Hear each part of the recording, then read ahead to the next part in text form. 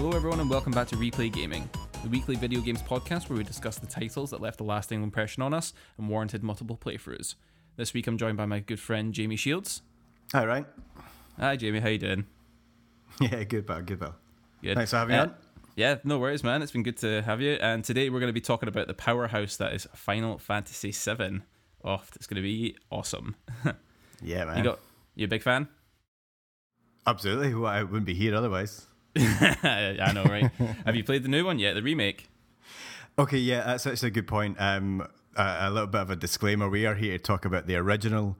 I have not the PlayStation played 1 the version, remake. not the remake. So yes, actually, when lockdown started, I had a look on Gumtree to find a second-hand PS4, and overnight the prices just skyrocketed, man.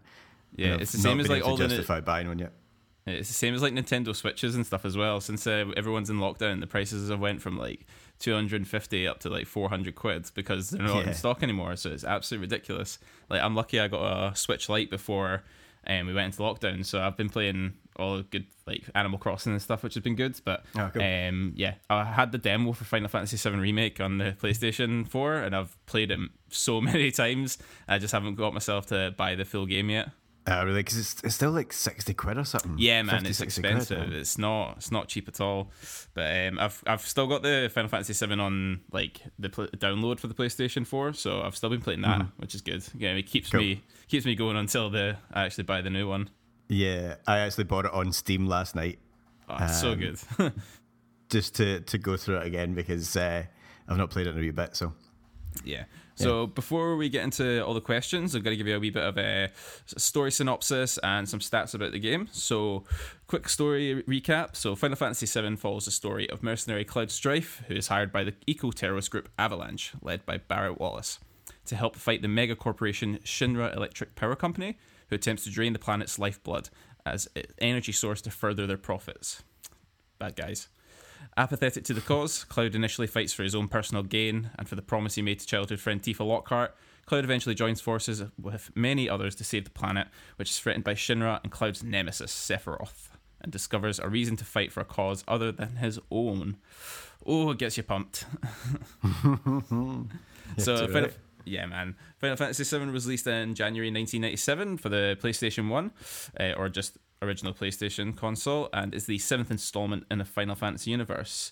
It was the first one to actually use 3D graphics, pre-rendered backgrounds, and kind of quick-time, fully animated cutscenes, and it was also the first one to be released in Europe, which is quite interesting. I never knew that. Yeah. Well, I guess we'll talk about the other ones in the series later on, but it was the first one certainly that I got to play, and many others obviously in this country. Yeah, definitely.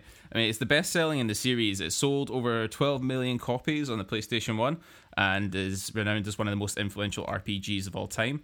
I mean, it definitely has the whole package. Like, it's great characters, all their unique skills and backstories. The soundtrack is absolutely incredible. Yeah, absolutely. It's one of those bits that there's certain scenes that just give you those goosebumps. Yeah, I know. Chills every single absolutely all the time. Yeah. I think I've had the Battle Victory theme as a ringtone for like years and years and years on like every different phone I've ever had. Yeah, I mean, there's certain things like as you go through your life, that little theme tune plays in your head, like if something goes well. Yeah, it's always like a light bulb. So the game's so popular across the whole world. Did you ever watch the 2005 Advent Children movie that is spinned off from it? I did.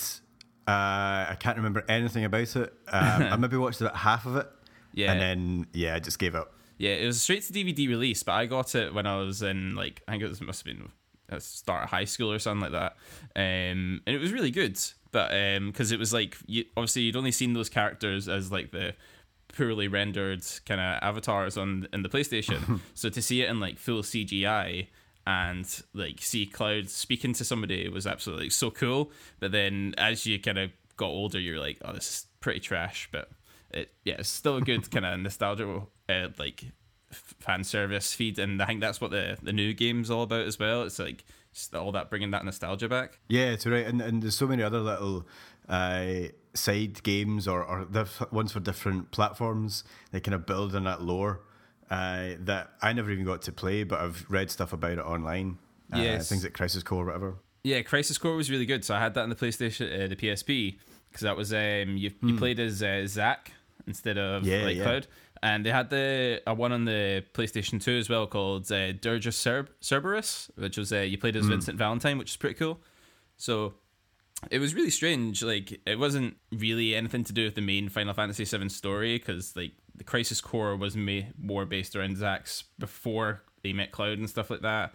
Obviously with a bit of Sephiroth in there, and Dirge of Cerberus was a bit just left wing, just total spin off, like nothing really to do with the main story. But then the Crisis Core with Zack's whole story, that played such a big, obviously, impact in Cloud's life that is a huge bit of the story that's missed out, because I think it was a PSP exclusive, right? There was not on any other platform. I never got the chance to play it. I've just kind of read about it online. Yeah, I think when I was buying a PSP, there was like a deal to get like a second-hand one plus Crisis Core for like a pretty decent price at like Game Station or something like that. So I was trading in games already, and I was just like, yep, I'm going to buy it. So it just made the decision to get a PSP more easy, because I was so mad about the Final Fantasy universe and stuff. But yeah, obviously we've got the new one coming out. Just some stats on the new one as well. The original game got obviously completely remade from the ground up. It sold over 3.5 million copies in 3 days, and that's the fastest selling PlayStation 4 exclusive in history. And that's more than Spider-Man and like God of War. So yeah, it's a pretty big deal. It's breaking records all over the place, and yeah, I definitely need to buy it after this podcast. Yeah, I think you're right, man. Yeah. Did you get a PlayStation at all? No? If anyone's listening that's got a PS4 that wants to donate to me until I smash out Final Fantasy, then let us know. Yeah, in the comments, let us know. Nice one. Cool. So we've got some questions that we're going to be going through, talking about different parts of the game and stuff like that. If there's anyone that has questions that they want to see in future episodes, then please drop them in the comments, and we can start adding them to it. If there's something that's you want answered that we're not covering, then let us know. So how did you actually find out about Final Fantasy VII, Jamie? So I stumbled across it by accident. I didn't know anything about it. I didn't know anything about RPGs, JRPGs. I was kind of introduced my kind of gaming prior to buying it when I was about 12 or 13. I started off on Championship Manager, football management sim that I played religiously from like 92, 93 edition all the way up until now, I guess. But I was more into football games, like Sensible Soccer back in the day of Sensible Soccer. You remember Red Card Soccer? No, I don't remember that. So I can't remember if it was a PlayStation or like GameCube or something, but basically it was all about just like like hacking everyone, like slide tackling, double foot challenges and stuff like that. It was so fun to play. Amazing, man. No, I never get the chance to play that. But aside from football games, it's kind of platformers, whatever, and I was never really that into it. I got a little bit bored with that kind of thing, and also. I liked the first time I picked up Final Fantasy VII was in a little shop called Electronics Boutique in East Kilbride Shopping Centre. This was our little hangout. Me and my pals used to meet there in the town centre in EK.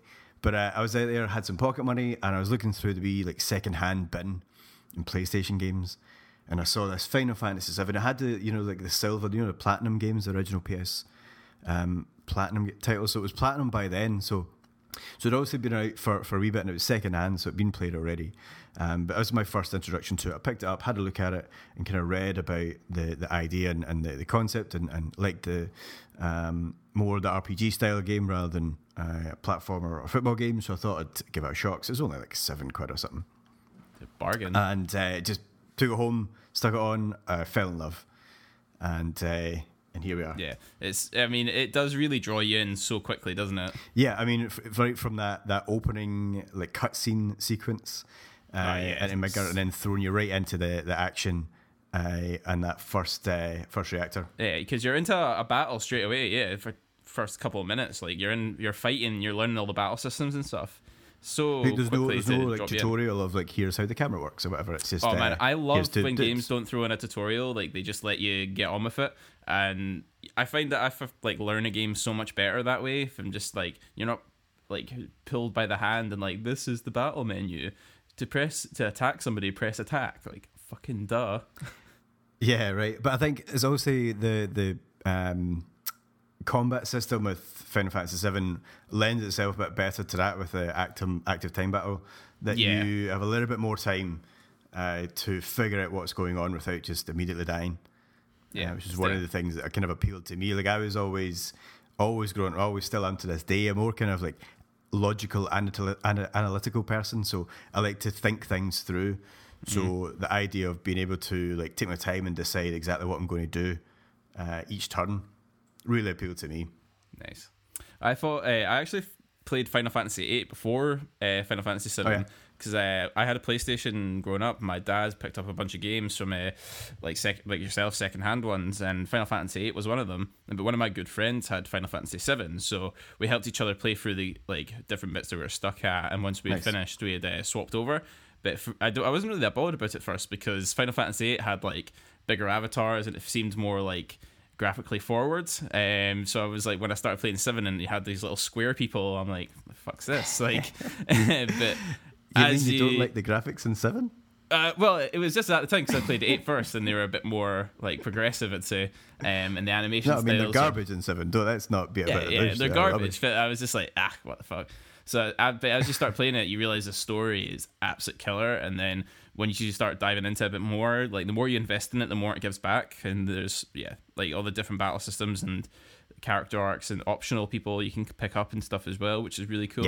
So there's a lot to go about it. So what things do you like about the game that kind of make you play it over and over again? So if there was one thing that you'd say would draw you back more, is it the story or is it the characters? Yeah, I mean, I think you can talk about Final Fantasy VII without talking about the story and the characters, because that is the one thing that's, I guess, the Final Fantasy series throughout that's always been one of its biggest draws, is that kind of big epic story. You know, some along the series have done better than others at it, but 7 has always been about that big epic story. Some of it, it was a bit confusing at times, but it was amazing. And the characters, you got to know more about their backstory throughout. Everyone was fleshed out and developed, and the kind of world. I mean, the biggest thing that I loved about it was just the fact that it was an open world game. It was the first time I've experienced anything like that, where you had a bit of choice to figure out what you're going to do next. Yeah. So when you go into like the world map as well for the first time, that's so like, it was just when you come out of Midgar and you're on the world map, you're like, whoa, we're going to talk about that later. Yeah, it's like, it's so big. But yeah, it's that and the all those side quests, because that's the kind of thing that gets me. That's the kind of thing that I'm into, is getting all that kind of completionist idea of getting everyone's ultimate weapon or everyone's limit break, which is obviously more difficult for some characters than others. Yeah, but just going through it and able to, and I think the fact that there was those missable things as well. Yeah, I missed it so many times the first time I played it through. It was crazy. Then like my friends were telling me, "Oh, did you pick up that summon?" And I was like, "What? Like, where did you find that?" Yeah. It's so crazy. Yeah, absolutely. Then that's the part I love about it, is the fact that you can go back and there's always going to be, unless you manage to get 100% the first time, which is unlikely, there's always going to be things you can go back to. And also that once you've obviously finished the story, there's still, you can go back to it and explore the world a bit still more. Encounter so many different, more difficult bosses and things. Yeah, man. Like, so it was a hard game as well. Like, it wasn't messing around. It was so hard. Like, some of the bosses, like, you got one-shotted by, like, the optional ones. Like, you just stumble into somebody and you get one-shotted by them. It's absolutely ridiculous. And you're like, oh, well, I'm absolutely fucked. Yeah, I mean, there's some that even to this day I've never defeated Ruby Weapon. Yeah, I mean, there is a massive thing about just like grinding in that game, but we'll talk about that later. Yeah. How many times do you think you've completed the game all the way through, like story-wise? Yeah, so I think, to be honest, I think completed it from start to finish, maybe only 2 or 3 times. Yeah. But that's mostly because when I play through it, I'm far more focused on all the different side quests and all the different bits and pieces, that rather than just following the main storyline. Yeah, I think I've completed it like all start to finish like 5 or 6 times, but I've played the whole of Disc 1 maybe 100 times, and then right. just never got onto the rest of it. On various different platforms, mobile, PC emulators, and As well as that, as you know, with Final Fantasy VII, that was the kind of launch point in that series that has then, you know, I've maybe only played through start to finish 7 2 or 3 times, but you know, if you take in all of the series, even going back to the older ones to 4 and 5 and 6, you know, there's hundreds of times that I've played these games over the last 20 years. Yeah, I think even though like I haven't played it through all the way, like the whole story start to finish is still engraved in my memory. Like I don't need to play the other 2 discs because I know everything that happens, and I can still kind of play it out in my head. Oh, this is a good one. So I was speaking about this with a couple of other episodes that we were doing. When you were playing games that didn't have voice actors, did you ever make up the voices in your head for what you thought that character would sound like? Yeah, man. So I listened to episode 1 of the podcast just this morning, and I heard you asking that question, and absolutely yes. Do you know what? I actually thought that once Final Fantasy introduced voice acting, it went downhill. Yeah.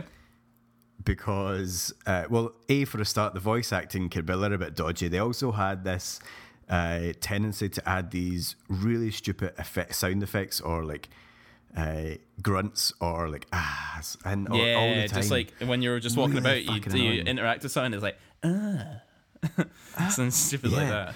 So obviously with 7 and a couple of I can't remember what I think 10 was the first one, maybe, or yeah, later 10 was the first one that had like for the PlayStation 2 that had like proper voice actors. Yeah, until then I was quite happy just reading the text on screen, and yeah, definitely you put little voices in your head. I like to think of Cloud as being just a real hard Glaswegian. Yeah, just translate all the text into Glaswegian. It's like, no, I'm no. This is so stupid. Like. Just a wee bam. Yeah, that'd be fucking class. Now, playing through the game, there's obviously so many things you can do to like each of your characters. Like you can customize them with different weapons, accessories, and stuff like that. Is there anything in particular that you would do with your like setup of your characters? Like, would you give, for example, Cloud things that kind of were more focused on strength, or like would you give them certain material, or do you like stack summons onto somebody, stuff like that? Yeah, I mean, I think with RPGs, there's that tendency to have these kind of archetypes, where you've got the mage who is really weak but has all these powerful spells, and you stick them in the back, or there's the big beefy warrior type that you stick in the front and just attacks with a sword. Now, I think what Final Fantasy, you know, there's pros and cons with this approach, but Final Fantasy VII kind of did away with that. By the end game, certainly you could max out everyone's stats. Yeah, you could customize everyone so much that you didn't need to like stack somebody like that, because there wasn't really a specific like black mage. I mean, everyone could do magic, everyone could do that. So there's really cool kind of options for that, like you're saying. Yeah, I mean, I think aside from Aeris, I guess he was the only one that was really dedicated to being a white mage, and the rest, as you say, could be pretty customizable, certainly towards the end game, which meant you could just pick your favourite character and stick them in, and you'd still be able to achieve the same things. Yeah, I guess the downside to that is the fact that everyone just kind of seems the same. Yeah, you don't have dedicated characters. Yeah, what was your like main 3 that you had on your team? I would always have, being like a little, 12, 13-year-old boy when I first started it, I was always put the boys in there because that's kind of one of the boys. Yeah, right. So it was always Cloud, Barret, and Red 13. Yeah, that's pretty cool. I think they're my 3 faves for sure. Yeah, I think I swapped out. But quite then a lot. You look back at it now, like you see characters like Tifa, which is actually pretty cool. Yeah, I always had Tifa on my team because she was like tough as nails. Like her limit breaks were so strong as well. So like I would always keep her. I always subbed out Barret though because he always annoys me for some reason. I don't know what it was. I just found his text so annoying. I was like, "You cocky motherfucker!" So I think I swapped between Red 13 and Vincent. I never used Yuffie or Sid. Oh, don't get me started on Yuffie, man. Yeah, not a fan. Not a fan. Is there anything else that you really like about the game? Like obviously you mentioned the active time battles and stuff. Is there anything else about the game that you thought was really really well done? Yeah, I mean, I love the when we're talking about the combat system, Materia. No Final Fantasy game has come close to kind of emulating a system like that. In subsequent games have had like Gambit systems, have had the magic from 8 or whatever. It's not been, in my opinion, it's not been as customizable as 7 has been. The fact that you can make all these amazing combos of materia. It's cool. It was also a bit of a grind to try and level those up, but once you got to a point where you had, final attack plus like life or whatever, you could, anytime you're killed, you come back straight to life, or being able to attack 4 times in a row, or so many cool things that you could do. Yeah, just using fire all. Yeah, man, there's so many different fun things that you could do with it, and different amazing combos that, although I would say in that respect, it did towards the end game, like the magic, it was a little bit unbalanced, and it's kind of a common kind of complaint against, I guess, with 7, is that towards the end of the game, you just attacked. Yeah, that was far more powerful than using most magics, any attacking magics anyway. Yeah, and actually, I downloaded the Steam download that I got last night. I downloaded some mods for it, which kind of tried to fix that balance and try to make magic a little bit more important. So I've only just started the replay, so we'll see how that goes. Yeah, well, let me know, because that sounds cool. I didn't know there was like mods for it already. Because the PlayStation 4 version has like, I suppose you could call them cheats. You can toggle like the speed, so it like doubles the speed, so you can like kind of skip through cutscenes a bit more quickly. It has, you can stop random battles, but you can also put on your like your limit breaks like straight away, so you can grind out the top levels. But I didn't realize they had actual like different mods for stuff like that, which is really cool. Yeah, so it's a Steam download, and you can go on this, I think, called 7th Heaven, which is also the bar that Tifa ran in Midgar. That's a kind of little repository for mods that you can get. So if anyone's listening and wants to do another replay on PC, then go and check that out, because you can get a few different things, little tweaks, and also things like turning off random battles, which make things... Yeah. That's a good segue onto the next part, because... Yeah, it's a really good segue actually, because the next section is things that could like really annoy you about the game, or could have been better, things like pet peeves and stuff. Because mine was always the amount of random battles that you got into. Yeah, just like you're literally trying to cross a fucking bridge and you like stop 20 times doing the fight in the same little fireball, and it's so annoying. You can't walk 2 seconds, so like when you're just actually want to focus on the old roller coaster. Oh my god, yeah, see, just trying to like just walk without, and especially the amount of backtracking and stuff you have to do sometimes, it's just so annoying. Yep. No, it's right. That was definitely random battle encounters were the one thing that really got me. Although having said that, if you were to turn them off, then you'd be so under-leveled by the time you got to some of the bosses. Yeah. Like even with fighting all these different battles, I've still found that when I got to certain bosses like Demon's Gate, or that 2-headed dragon you have to fight after you climb up the mountain. Yeah, it is very easy. I really struggle with those guys. It's very easy to be unprepared, especially when you're like, we're talking about materia and stuff, like not grinding to level up materias, level up your limit breaks and stuff like that. It's annoying that grinding had to be like a big part of this game, because you would be so underprepared if you went into these battles. But sometimes you obviously just got lucky and you managed to get a lucky critical hit or something like that, and you were like, yes, managed to smash out the boss. But you definitely had to, like, I grinded that world map so much to level up characters, and it got to the point where I always had this thing where I hated any other character being a higher level than Cloud, so I would always like swap the other ones out so he could just keep going. I don't know why. Yeah. I do it in things like Pokemon games as well. Like the starter always has to be the tank of the group, so that one's like the total boss and it can wreck anyone in one hit, but the rest of them are all shite because I don't want them to get higher. Yeah, I'm absolutely saying. Although it's funny, actually, we're kind of going off topic, but other Final Fantasy games have kind of not felt the same about the lead character. There's certain characters that I've just get rid of as soon as possible. Yeah. But yeah, Cloud is always number one for sure. He was always, I need to keep him top leveled. Yeah. But yeah, going through, because I think some of the games later on in the series, they just, other characters that weren't in your party leveled up with you. Obviously, with this one, you couldn't do that. You had to go back and level through everyone if you wanted to keep everyone on the same level. So it did get a bit grindy for sure. Yeah, it got a bit annoying after a while, but at the end of the day, you had to do it. It's just part of the gaming at that time, wasn't it? You had to grind. Yeah. I guess the other couple of other things we kind of touched on, the fact that the graphics were pretty bollocks. Just a little to the characters. Obviously when you're younger, when you're playing it, you don't really care because graphics weren't really up to much at that point. But I think going through what I was reading a few things last night, and folks were saying that even the graphics for that time were pretty rubbish anyway. Yeah, because you had like Metal Gear certainly for the Solid and stuff characters. as well. So like comparing it to like Metal Gear Solid and like maybe like things like Medieval or something like that, like the character models were pretty trash, which is quite strange. Yeah. Having said that, some of the backdrops were pretty cool though. Maybe they just focused more time on that, the pre-rendered backgrounds and like the cinematics and stuff as well. Oh, don't get me wrong, like the visual, it looked amazing. That some of the cutscenes and the backgrounds were pretty amazing. It's just obviously the character blocks were pretty. The fact that Cloud had square hands was pretty. Yeah, it's pretty ropey. Ridiculous. Nice.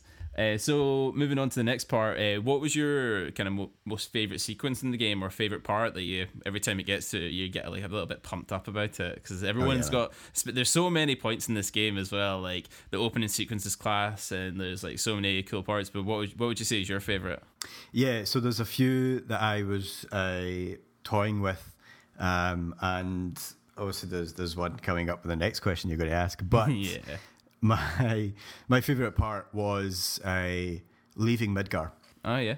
So the whole lead up to that part, so being kind of imprisoned in the Shinra headquarters, then when you escape or you find out that the cells are unlocked, and then you leave and you start to see this big trail of blood everywhere. Yeah. So up until that point, you've been fighting through the Shinra headquarters, you got all these random battles, and then you leave and then everyone's dead.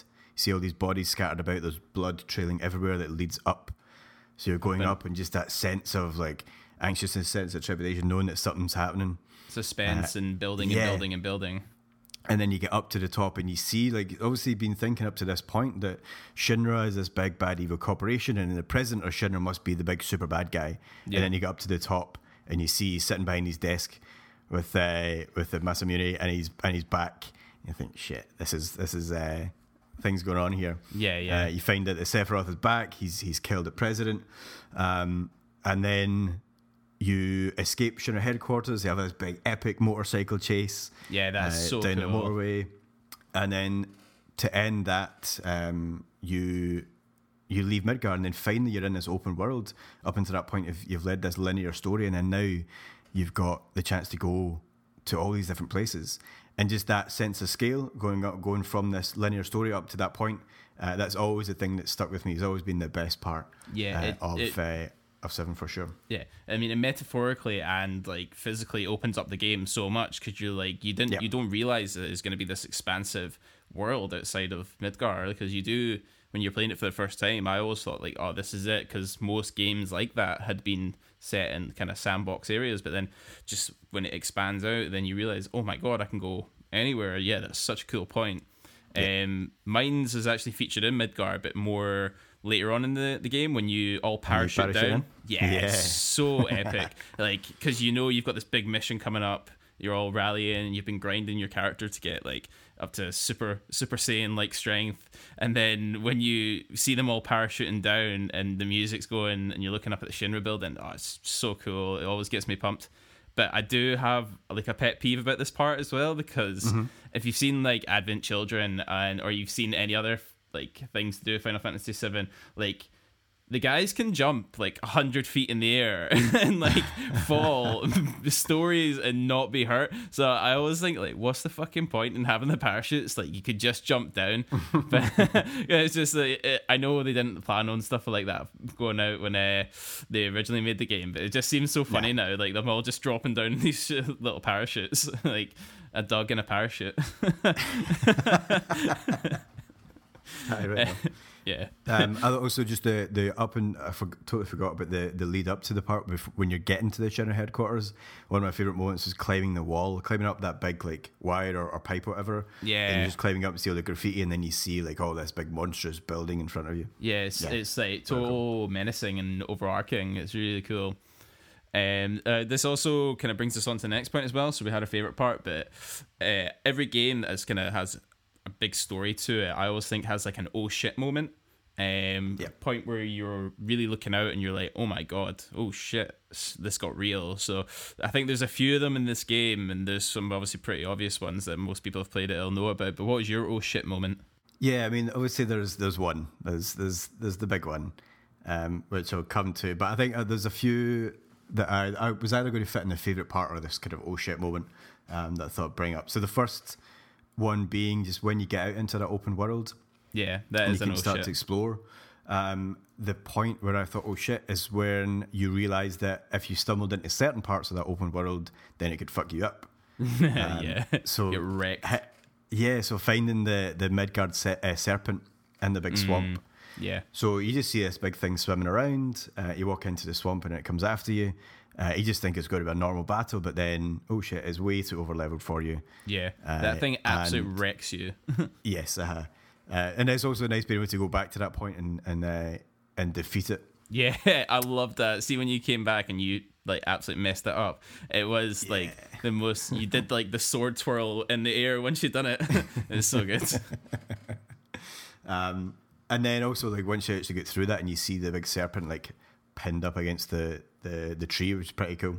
Yeah, that was it just relieves the menace of what like Sephiroth is like, and like how formidable this opponent's going to be.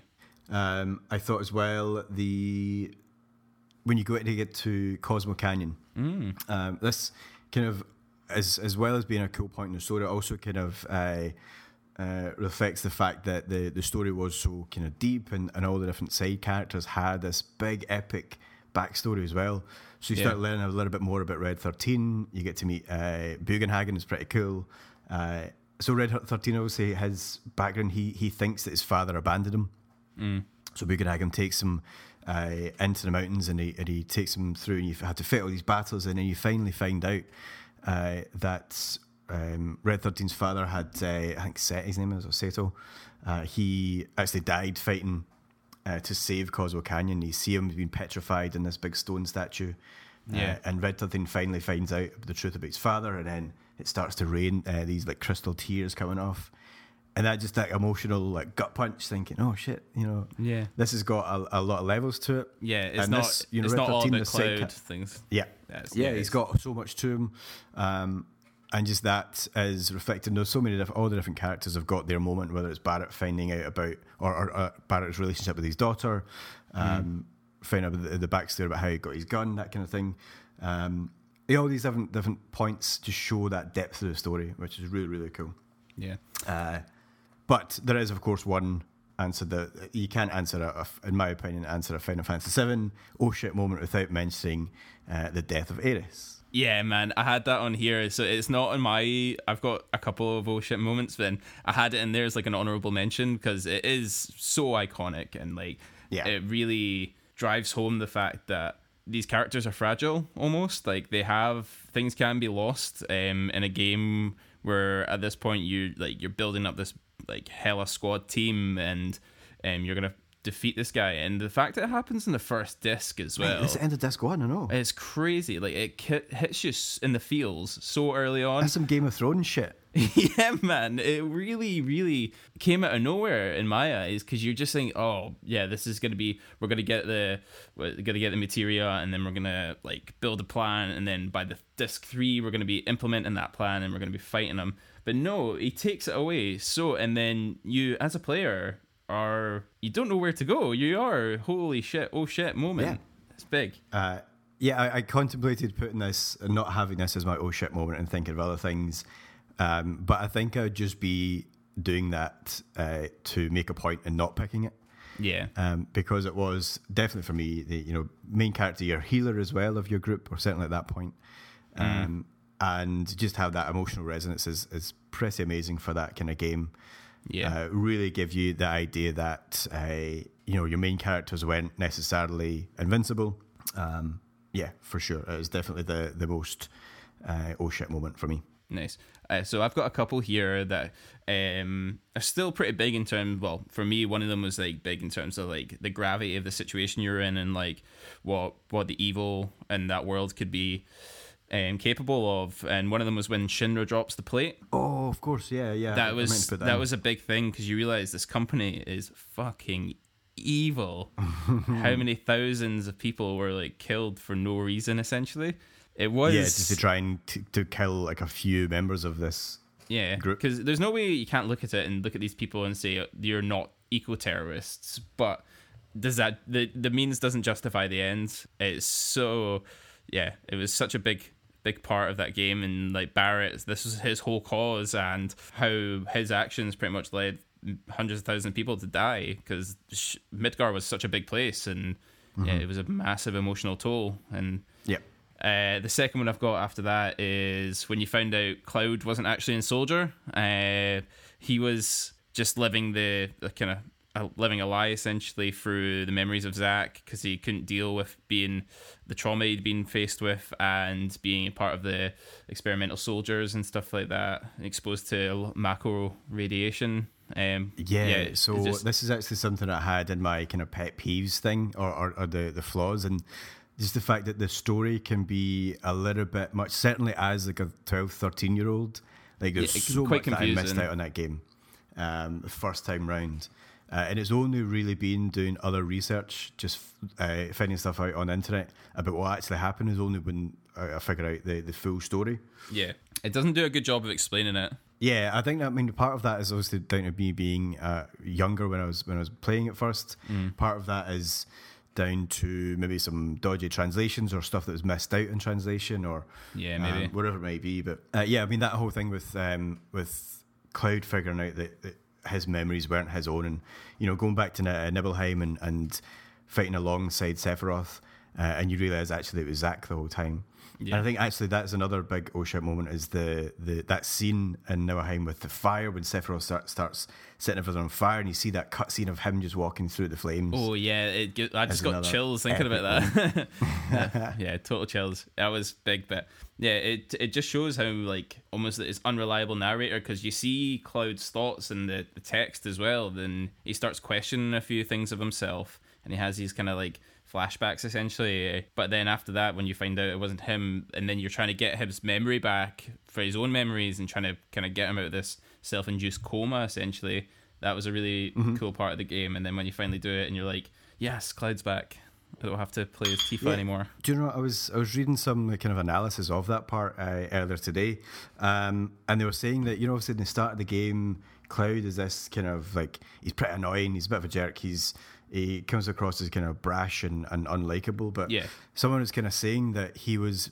acting the way that he thought he should as an ex-soldier member. That's cool. That makes more sense. Yeah, and it's only once he kind of figures out his true past is where he starts to change in personality.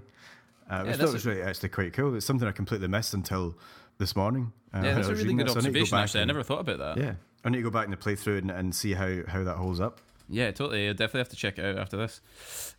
So seeing how that holds up actually brings us into our good segue into the next section. So does this game I'm teeing you up here, come on. I know, right? It's killing me. Fucking loving it. Does this game actually hold up in 2020? I mean, we've got the remaster, or the remake, sorry, that's just been brought out. So I think in terms of the story, I would say the game holds up, but I think we said in the first episode as well, like this could be like Ocarina of Time could have been picked up as like an indie game. Do you think the same thing would be applicable to Final Fantasy VII?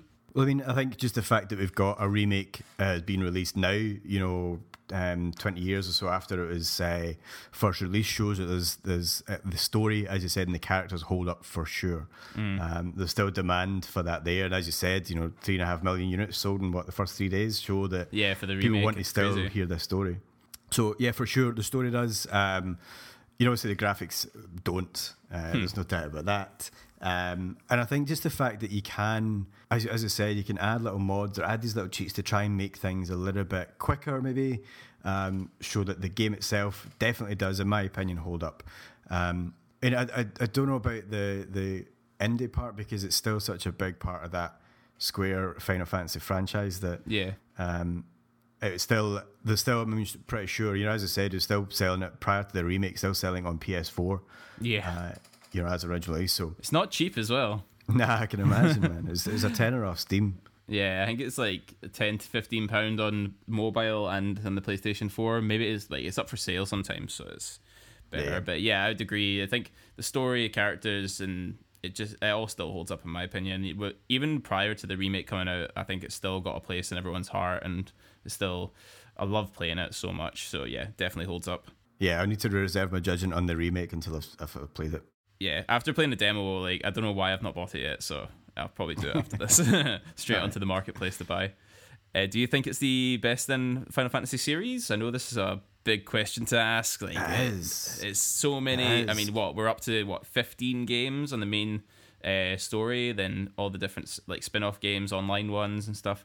But it's saying that there's not actually, because there's not been 15 in the main series, because some of them were like renumbered for the first. I can't remember that. There's something about like number 4 was, or 3 was renamed as 5 or something stupid like that. I know what you mean actually. Yeah. But the Japanese had different numbers, but we'll break it down into this way in terms of like the 3D rendered ones that kind of focus on the story. So we've seen 7 and the most recent Final Fantasy for the PlayStation 4. Do you think that 7's the best in the series from these ones? I mean, for me, yes, but there's a lot of obviously nostalgia and rose-tinted glasses going on. That because it's such a kind of breakthrough moment for my gaming history, I guess. The 7 always will be my favourite. There is plenty more in the series that are amazing, have different aspects that are really, really cool. Yeah. Things like 12 was the first one that moved away from these random battles and you could see the enemies on screen.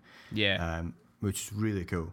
The stories and some of the other ones were great, but nothing will compare, in my opinion, to everything that 7 had. So the combat system, the stories, the characters, and how invested you got, and not only that, the main villain Sephiroth is without a doubt the best villain in the series. For me. I totally agree with Sephiroth being the best villain. Like, he's so menacing and he's this large living character, and the fact that his weapon was about 10 foot tall, it screamed menace. And when they brought into the voice acting and stuff, and it has this he speaks in this like calming way, like he's so self-justified of what he's doing, is truly menacing. So I think you agree like that he is number one in terms of the Final Fantasy villains. And do you know what, it's funny you said out of those, the 3D from 7 onwards, because quite often if you go and look at polls online and see, Final Fantasy games ranked, it's always number 6 is always the top of the list. Really? Wow. And more often than that. So, admittedly, I've played it maybe I've played about 2/3 of it. I've not finished 6. So I know we need to go back and play that again. Because I've played all the next gen console ones on the PlayStation 4 and PlayStation 3, so like Final Fantasy 12, 13 onwards and stuff, and the stories are always really good, but I think I agree, like none of them really hold a candle to what 7 had and how effectively they did it, for even being quite limited in technology and capabilities. I think it's the writing in the game was just incredible, and it really obviously hooked so many players in, and the evidence is clear that it was kind of one of the most popular in the whole series to date. Yeah. We'll have a wee shout out for 14 though. I have played it a few times, and I quite like MMOs, and just the fact that they're still pumping out content for 14 is quite cool. Yeah, it's cool. Sometimes these games can go to the wayside and just get left like kind of stagnant, but yeah, it's cool to see that there's still a community of people playing that, and it's still gaining traction. Yeah, man, if you want to play 14 sometime, then give me a shout. Oh, don't tempt me. So this is the last section of the questions that we're going to talk about today. So this is just a bit more light-hearted part of the podcast, where we kind of end off on some lighter tones. Who do you think the worst member of the cast is, and why? Oh man, Yuffie. I know, sure. Right? I think I'm so tied with Yuffie and Cait Sith. I hate Cait Sith so much. He's so garbage. Oh, actually, do you know what I found out just last night? That it's pronounced Cat She. What? No way. Yeah, man. Because it's actually, the name is based off it's Gaelic. It's based off a Celtic mythology, yeah. Of this kind of wild cat. I can't remember what it actually did, but yeah, it's called Cat She apparently. Well, I hate him or her even more now. Yeah, I know what you mean. I think that bit was a little bit convoluted, and he was a bit annoying, and he was never really that useful. The Limit Break was garbage. I entirely forgot about that character until last night, which kind of goes to show. But that little thief, man. Dirty thief. Dirty thief. Never forgive her for that. Okay, next one. Vincent Valentine. Yeah. The dude's definitely a vampire, and I know he's not, but he looks like a vampire. He sleeps in a fucking coffin in a castle. Like, he's essentially immortal and turns himself into fucking different things in his limit break. I mean, if he walks like a duck and quacks like a duck, then he's definitely a vampire.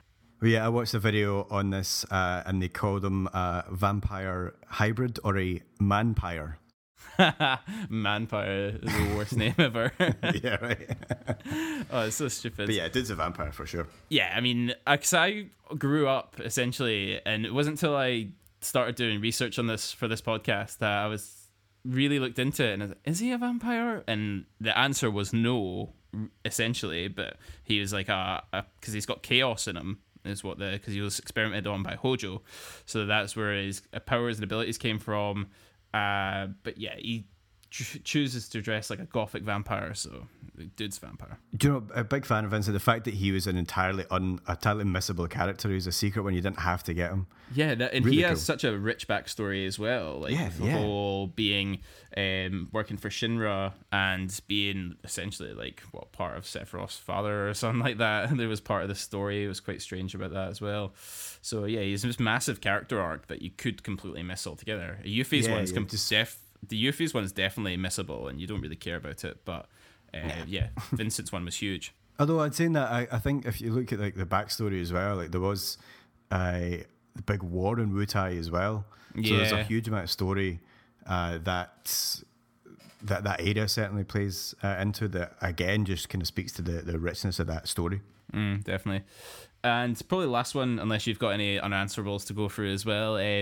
Now, I always have this thing in games, like I always think about like the aftermath of when the story's over. So when you're with your party and you beat Sephiroth at the end and the world's saved and stuff, and you're at the Northern Cave and you finish the game there and the story kind of trails off and the planet's been saved.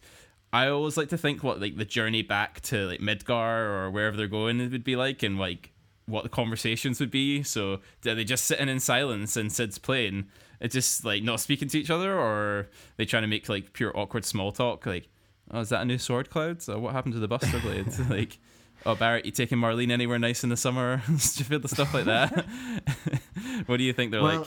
I always find when it comes to these big epic stories and then you get to the end of it, there's this kind of, the story ends, game over screen, and that's you. And then there's a kind of the implication that that's it, that's the end of the story. Everything is going back to normal. It's all fairies and rainbows. But actually, if you look at the world, there's still like two massive big weapons that are potentially going to kill everyone. Yeah, totally. So, there might be a little bit of celebration thinking, yeah, that's all done, it's all done. And then you realise that the world still potentially, or there's still a lot of people can still die because of these big monsters that are hidden in the sand or underwater.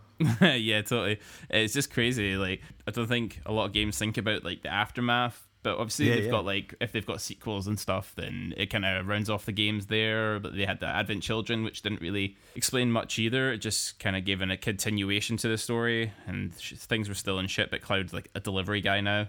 Tifa's still working the bar. Just it was funny, but I like to think she's become like this star bartender. Yeah, she's got her own Instagram account and she's traveling the world doing little cameo shifts. She's the new Green King. Mate, she's famous now, man. Yeah, definitely. Right, so this brings us to the end of the podcast, man. You got any other questions that you think of? No, I mean, that is, I listened to your other podcast and I heard about the end of the game, so that was the one that I was kind of waiting for. But yeah, that's it for me, man. Nice one. Well, thank you very much, everyone, for listening. This has been a really informative episode about Final Fantasy VII. Really hope you enjoyed it. Jamie, you want to tell us a bit about your business and you want to plug yourself? You can feel free to. Yeah, cheers, man. So although I've played Final Fantasy VII for a long, long time, I'm not a huge gamer. I don't stream or anything. You'll find me kind of playing games, MMOs on the side. But I run Summer Hall Drinks Lab in Edinburgh. I do lots of different fun things with booze, gin tastings, and whiskey and rum and all that kind of thing. You can find us at SH Drinks Lab. You can find me at Bearded Imbiber, which you'll find me mostly posting pictures of booze and or vans. Currently in the process of building my own camper van out of a Volkswagen Crafter, which is a lot of fun. It's taken up a lot of time. It looks amazing. But yeah, you can find us on Instagram and check us out. Nice one. Well, thank you very much, Jamie, for coming on, and thank you Thanks, to mate. you, the listener, for checking us out. Please like us on Instagram, Facebook, and Twitter. And yeah, we'll stick around for another episode of Replay Gaming Podcast. Thank you very much, guys. Cheers, Jamie. Cheers, buddy.